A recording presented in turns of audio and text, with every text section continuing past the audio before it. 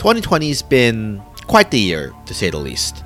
But between worrying about the ongoing global pandemic, serious discussions about race and wealth during an extremely polarized election year, and the ever-increasing climate crisis, one thing has been able to help at least me, and hopefully the rest of you, process and cope with it all.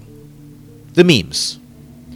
Memes are a funny thing, as old as the internet itself, perhaps even older. But the idea and definition of what a meme is and the forms memes take continue to grow and evolve as the technologies and online platforms we use change every year. Not to mention the things we meme about changing from year to year as current events and social trends capture our attention. My name's Paulo, and I'm just your average internet shitposter.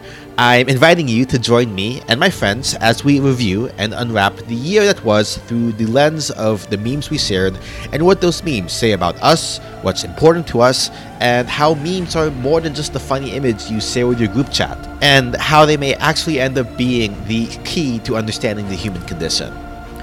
This is the Year in Memes podcast, an annual limited-run series premiering December 28th, 2020 on a podcast service near you, as well as on the Ninja Boy Media YouTube channel. Be sure to subscribe to catch the very first episode. And until then, happy meming!